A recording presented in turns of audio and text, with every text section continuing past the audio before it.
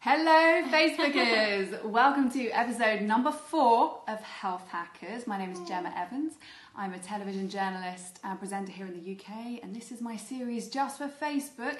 It's devoted to meeting some of the most influential and inspiring figures in health and wellness right now, and my special guest today is Rhiannon Lambert. Hello. Rhiannon is a nutritionist. She works in Harley Street. She's got a lot of high profile clients on her list, and she's also an eating disorder specialist and an author. Here's the book. If you have any questions for Rhiannon, stay with us because she is all ours for the next 30 minutes or so. I am. She's going to be answering any of your questions. I'm going to be looking down a lot because I've got my laptop here so I can see what comments you're writing and the questions that you're asking, and I can try and put as many as possible to Rhiannon. Now, if you can hear us loud and clear, can you click the like button? Because I need to check that you can definitely hear all the amazing information that Rhiannon's going to give us.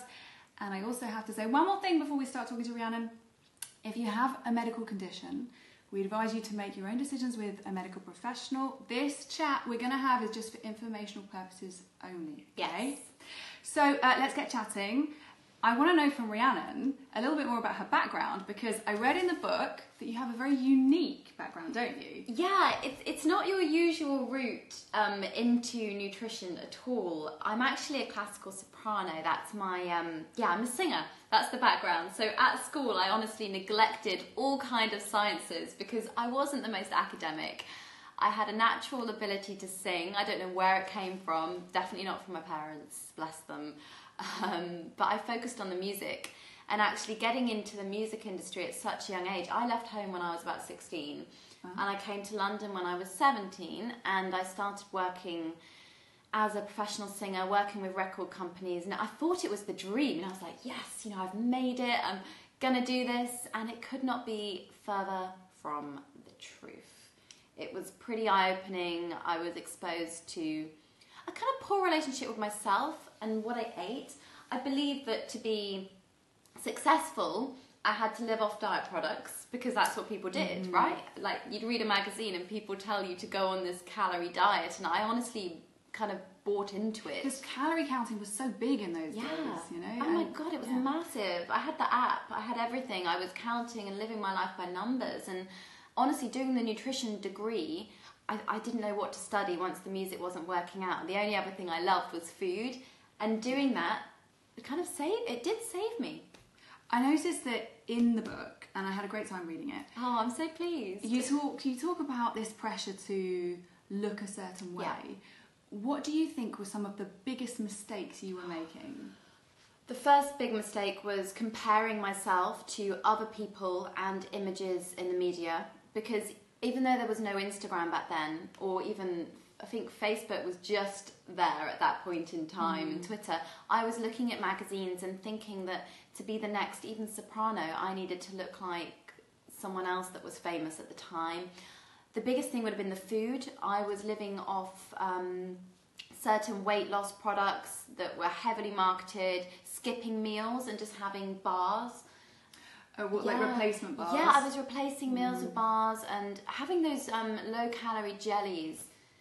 Yeah, I remember those. Living off all that junk. And because I wasn't nourishing my body, the worst mistake I made was not giving my body any fuel, because I wasn't getting any energy in. So how could I sing well? So my voice started to suffer because I had your voice. It really impacts your body, and something I can relate to now is eating well isn't just about how you look. It's about your mind, it's about your health, it's about your energy levels. And because I wasn't nourishing it or performing well, I went to the doctors back then. I remember this so clearly. And I said, I need help. I feel really low. I don't know what's happening to me. And instead of looking at what I was doing, the doctor just put me on antidepressants and said, off you go. I was so young, guys, to be on antidepressants. Wow, what, 16? Well, no, back then I was 17 when I was on those. And I took them. And now when you're in your clinic in Harley Street and you're seeing different people come in and they're seeking help too, what are the biggest mistakes they're making with their weight loss?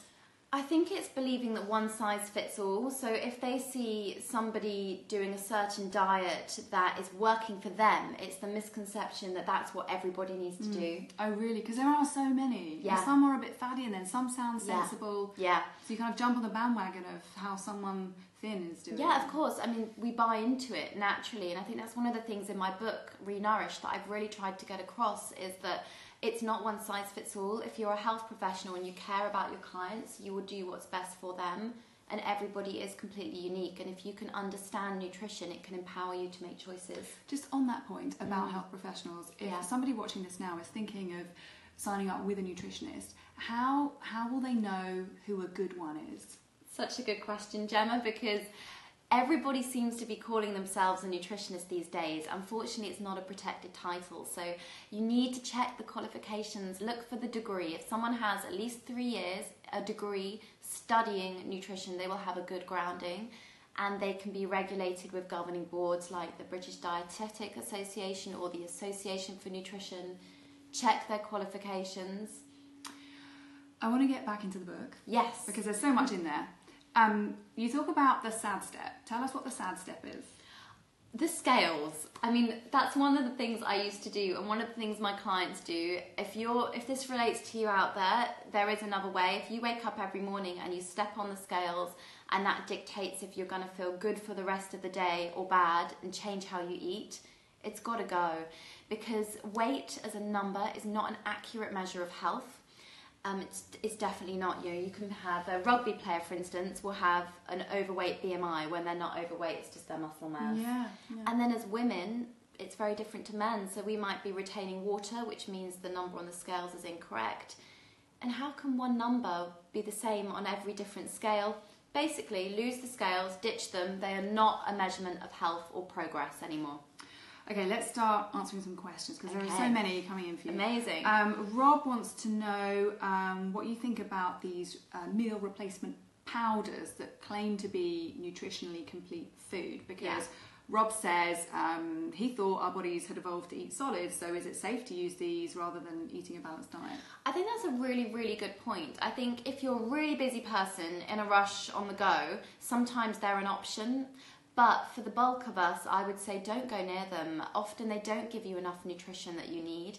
They lack the fibre. And Rob makes a good point there. If you're not chewing your food, you're not creating start of the digestive process. So you're not eating mindfully. And that may cause more bloating, stomach discomfort, because you're not actually engaging in the process as humans we're meant to. And then you may not feel as full or satisfied from your meal because you're not sending off those different biological signals just from chewing your food. So can mindful eating, like really thinking about what we're eating, help us feel fuller? Honestly, there's a whole chapter in the book, Renourish, on mindful eating, because if you look at the food, do we ever stop on our lunch break these days to actually look and enjoy what we're doing? Or are we typing away and multitasking and eating our food? Yeah, all of those. Yeah, and it can really affect how we feel, how full we are. The signals that tell you when you're hungry and you're full start when you just look at the item of food. That's when the enzymes in your mouth get created for that food. So you want it. Yeah, exactly. Whereas if you're just drinking it and you're not looking at what you're even drinking, yeah, I would. And also they're full of extra stuff sometimes, extra sugar you don't need. Yeah, so I noticed one thing in the sugars. So in the book, so it's very, very low sugar, but you do use honey as a sweetener. Does that have less of an effect on blood glucose levels, or why do you choose to allow honey but not sugar? Well, there's small ones with sugar, but I think honey is generally an option that sometimes for people it can taste better, and it does have a slightly slower effect in the body. Not massively. Sugar is still sugar, guys. But I just think honey tastes better, if I'm being completely honest. I prefer the taste of the honey. Well, we like your honesty. It's very real. Sugar is sugar. Remember that. That's the thing. If we're talking about a perfect meal, a perfect plate, and I know it's very hard to simplify, but how would you kind of break down what a plate should look like in terms of this section protein, this carb? Or... Yes. Now, of course, you are all different, and it depends what you've done that day as to how much you should have. But generally, I go by hand sizes. So outstretched palm would be a piece of protein. That could be a fish fillet, or it could be some tofu, edamame beans, bit of chicken, and then 2 outstretched palms of veg. Okay. So vegetables take up the bulk of your plate, guys. So you've got your veg, outstretched palm of protein, just a cup of carbohydrates, so a handful there of some rice or some sweet potato. And then if you're still hungry after that, what do you do? After that, if you're still hungry, I would have a little bit more protein or a little bit more veg. More veg? Yeah. Until you fill up? Yeah, pretty much. And remember your healthy fats, a drizzle of olive oil. Yeah, there's still you need this idea in some quarters, I find, where people still believe that we should be following this really, really low-fat diet. I know. Why is that a mistake? I think any diet that's low fat, low carb, high protein, high carb, low fat, they all do the same thing. It's overall energy intake that achieves the end result. It's just what works for you that you can stick at, really. But going low fat is dangerous because you need fat to help the absorption of vegetables. So without fat with some veg, you can't absorb vitamins A, D, E and K because they're fat-soluble vitamins. So you lack nutrition, you won't be satisfied. Also, you need fats for other purposes in the body, like cellular health. Your brain is made mainly of fat. To think clearly. Yeah. Liz would like to know what she should eat to boost her immune system at this time of year. Okay, so this is the time of year where I got poorly last week as well, and I never normally get sick, but there's something going around, and I always try and tell myself, aim for colour. Even if you lose your appetite, you need a colourful, rich diet. There is no magic cure, but having some things like ginger can be quite helpful. It is known for its benefits with boosting immune system. However, it depends how much you have. Garlic, again, is meant to be quite good, but I wouldn't advise eating raw garlic cloves or anything like that. I'm not sure that's I don't think you'd have many friends. No. If you went around breathing on everyone. Can you imagine if you turned up today and I'd be eating raw garlic? Yeah, hi, not good. But I also like, this is a bit off the rail and it's not from my nutritional background, but I love echinacea. Oh, yeah. Yeah, bit of natural help when you're run down, but lots of hydration, fluids. Really? Okay. Yeah, definitely. Chloe would like to know what your thoughts are on if there's a right or wrong time to eat, because she says that she has a constant debate with her housemates because they say that it's bad to eat after 7:30 and that you shouldn't go to bed within 2 hours of eating. Where do you stand on that? There is no rule. I think this is the thing that gets thrown about a lot in the media, and it's also old wives' tales, isn't it? So you may grow up in a certain culture where some cultures they eat at 10 p.m. Others they eat at 6. Well, that makes me feel better because sometimes if I've been filming all day, I get home really late and I try to be good and I try to cook something, but then like once it's cooked, I know. It's nearly the middle of the night. So don't worry yourself. 7:30. There is no time. There is no cut-off. It is what works for you. However, maybe think about the type of meal you're having. If it is quite late in the evening and you don't want to feel it sitting in your stomach when you go to bed. And, discomfort. Yeah, you've got to really think about what works for you. But you're not going to suddenly pile on pounds if you eat after 6 or after 7. It's the overall day, not just a time window. Now we have another question. This one is about rice. Eve would like to know about the conflicting reports over rice. Some experts saying that brown is more nutritious, but that white rice doesn't have the phytates and lectins, or fewer, than brown rice. So what's the truth, and is white better than brown rice? So there is no one better option. However, it depends again what you're using it for. So I'll use an example of the athletes I work with, or even myself. If I want something that's going to keep me fuller for longer, keep me satisfied, I will go for the brown whole grain option because it's giving me lots of fibre, which slows the release of the natural sugars into the bloodstream. However, if I have just been to the gym and I need energy quickly, I will have my white rice afterwards. And I would say the same to an athlete. You have your white rice afterwards. And if you're feeling poorly and run down, white rice is the best thing because it's going to give you that energy. So they say when you've got a stomach bug, have what's called the BRAT diet. If you ever Google it, B-R-A-T, it's one of the R stands for rice, because it's just so easy to break down. And if you struggle with maybe Crohn's or some digestive discomfort, then white rice is quite good. So I think it depends on you, but ultimately have whole grains most of the time because it's just going to keep you fuller. And whole grains, you'd advise someone who came to see you, even if they were diabetic, to still stick with whole grains, because we hear a lot about diabetics benefiting from really low carb diets. Yeah, it depends if it's type 1 or type 2 diabetes, first of all. So everybody is unique. If you're type 1 and you're injecting with insulin, you need to be aware of hypos. You do actually need the sugars in your diet, and that may vary. It depends on activity levels again, because that impacts the amount of sugar you need.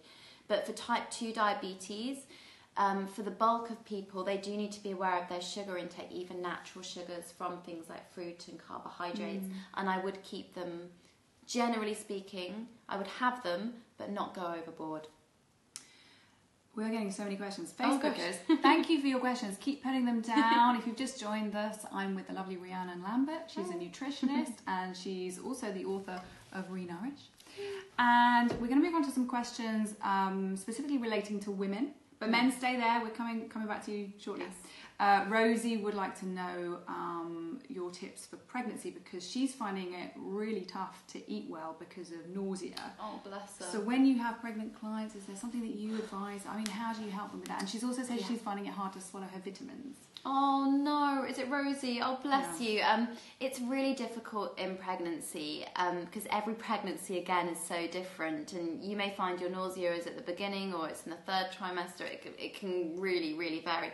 What I tend to say is having something like a little bit of oats or an oat biscuit can ease nausea a little bit, but you need to be eating little and often because your stomach, imagine all your organs are being compressed and squashed up with the baby now. How far gone is she? Did we have that? She doesn't say, but she's obviously in the nauseous stage, so it's probably quite early on. And sip your fluids rather than drinking them too quickly. Sleep can help. Getting off technology actually is quite good. So when you're eating, I would play music in the background, something that you like to relax you. That's a good idea. Yeah, and then eat the meal. Don't look at your phone or the TV, things that can enhance the nausea. And in terms of food items to eat, I would keep it pretty plain.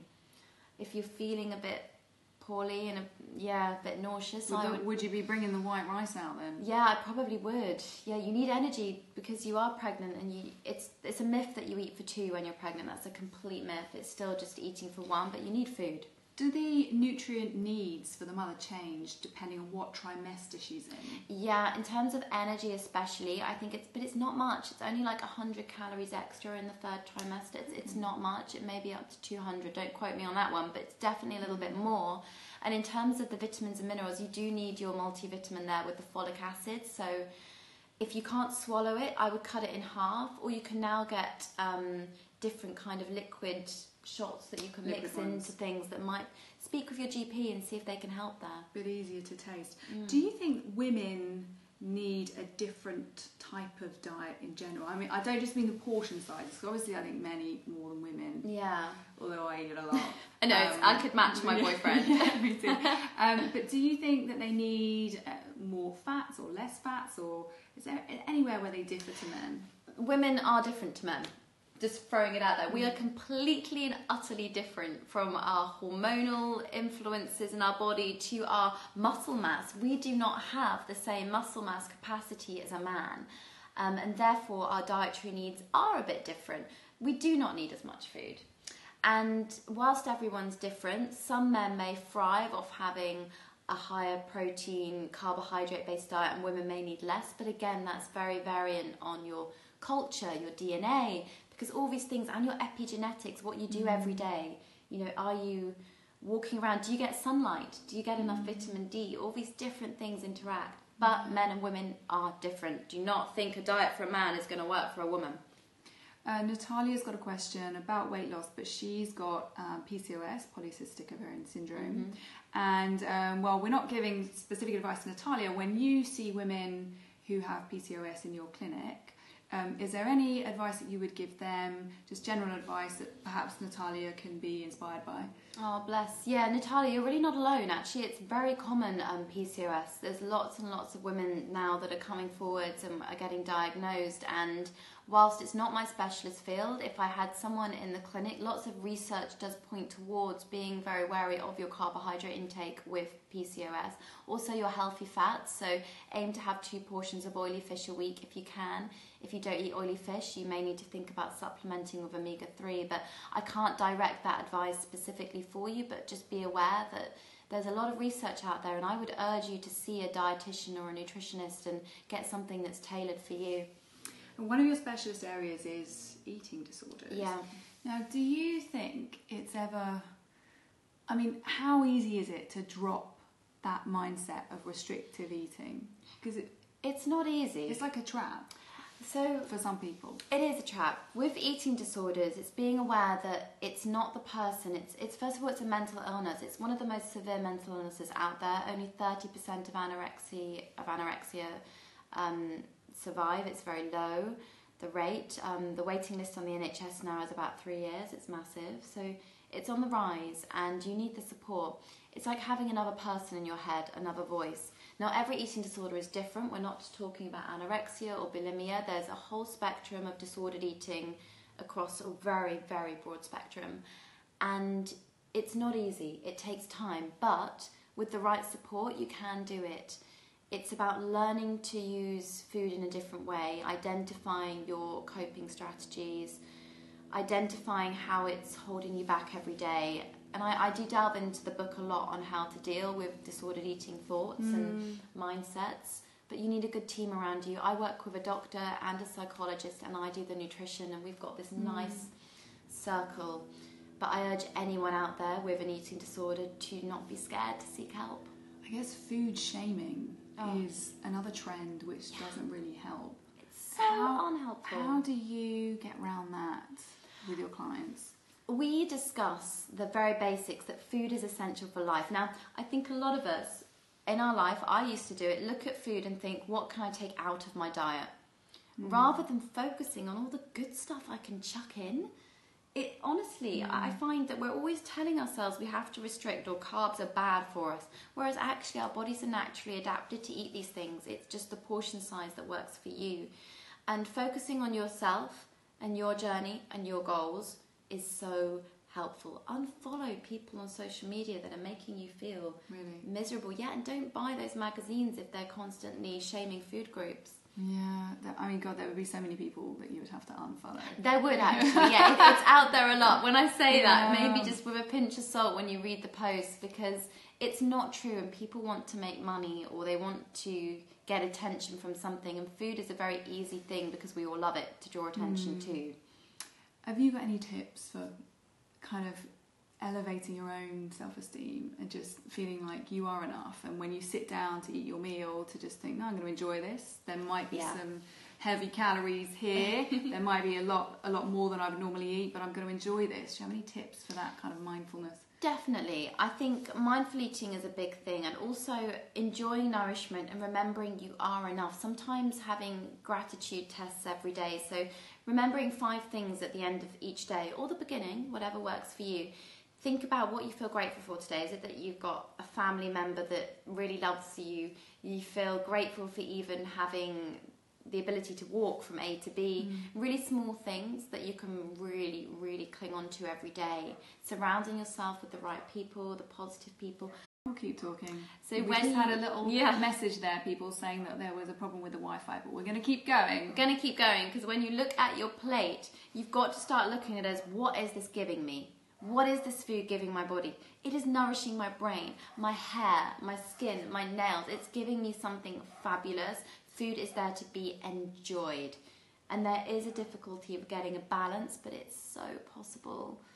I mean, and you're so positive, so this is great. Watch this Facebook Live back when you're about to eat and you feel guilty about it. Definitely, and have a read of the book, and just remember that it is there to be enjoyed. And we've all got this thing called a vagus nerve, which runs from your...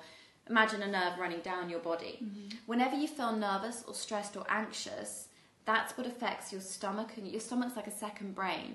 So the minute you can be excited about food rather than dreading it, that's going to change the relationship you have with it too, and that reaction with your nerve. I guess that'll help you digest it better as 100%, because the blood flow isn't going to be drawn away from your stomach because you're panicked, it's going to go to it. Excellent. Craig asks, he's heard that you shouldn't drink when eating. Is this true, and if so, why? Okay, again, that's a bit of a myth. You can drink water and things when you're eating your food, but it might, for some people, it might fill you up. You know, if you're drinking water at the same time as the food. But I think he means there's myths around nutrient absorption when you're having water in your stomach at the same time. And I guess diluting digestive enzymes, does that happen? Not really, it's not a thing. Yeah, this again is one of those myths. It's a myth? That cycles around.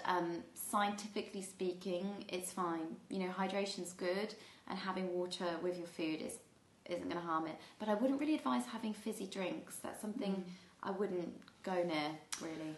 Okay, let's move on to exercise. Okay. Rich would like to know, what foods would you recommend for pre and post exercise? He's asking with squash in mind. He's a squash player, so he's looking for fuel that's for a kind of high intensity session, but with a bit of stamina and endurance mixed in there. That is a hardcore sport. Squash is exhausting.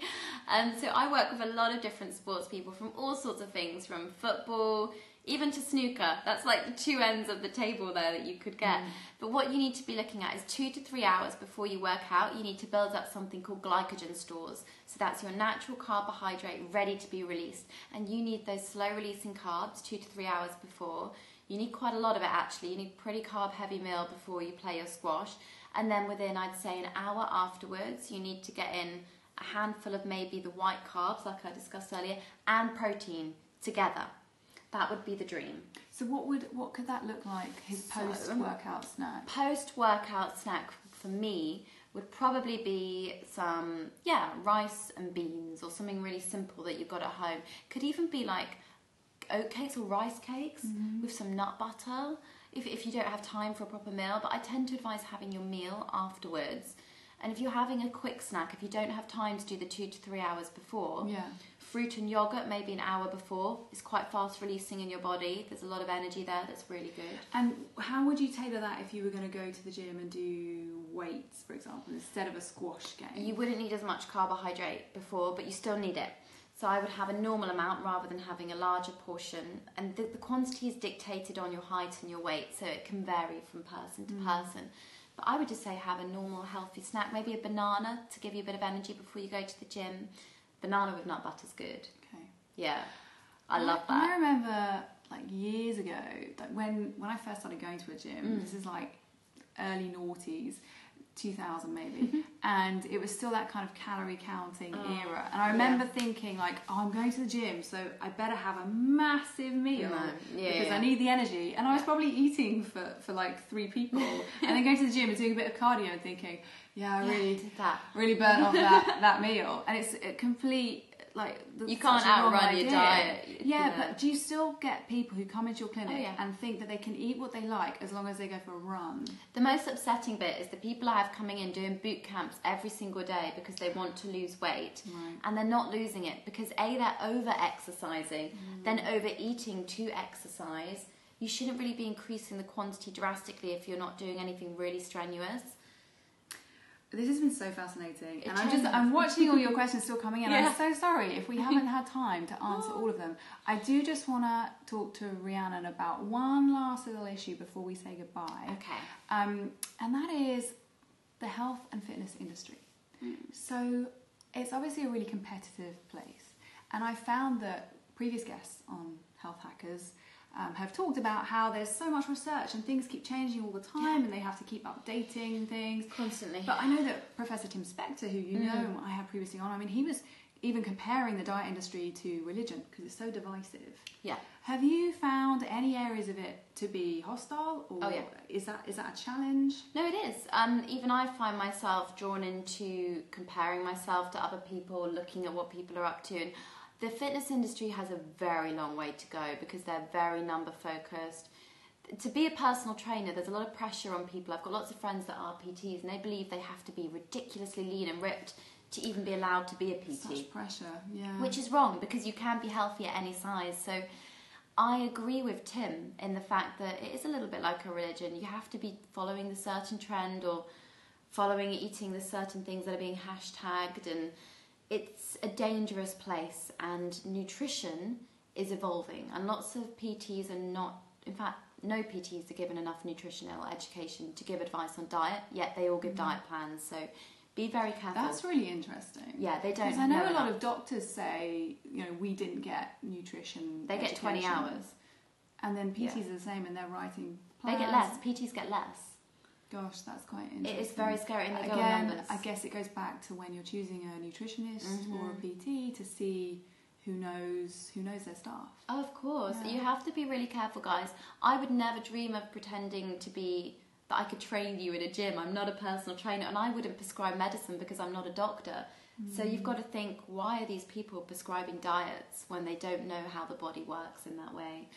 But we know that there are some brilliant PTs. There are good ones and some out are there. trained in nutrition too. Yeah. Just do your research. Yeah, definitely. And that reminds me that if we discuss anything today that you want to go and take away and progress with, that's wonderful. But if you have a medical condition, then please seek help from a professional. Yeah. And if you want to see the next episode of Health Hackers, that'll be episode 5, then hit like on my page and then you can get a notification when we go live again. Rhiannon, where can people find you? Well, so the book at the moment, if you need help with your nutrition, it's 50% nutrition, 50% recipes in the back. So it's like your nutrition Bible. That's on Amazon and Waterstones and WH Smith. But if you want to contact me on social media, it's Rhitrition, which is RHITRITION. Rhitrition on Facebook, Instagram, Twitter. Thank you, Facebookers. I'm going to lean in and press finish. Thanks for joining us. Bye.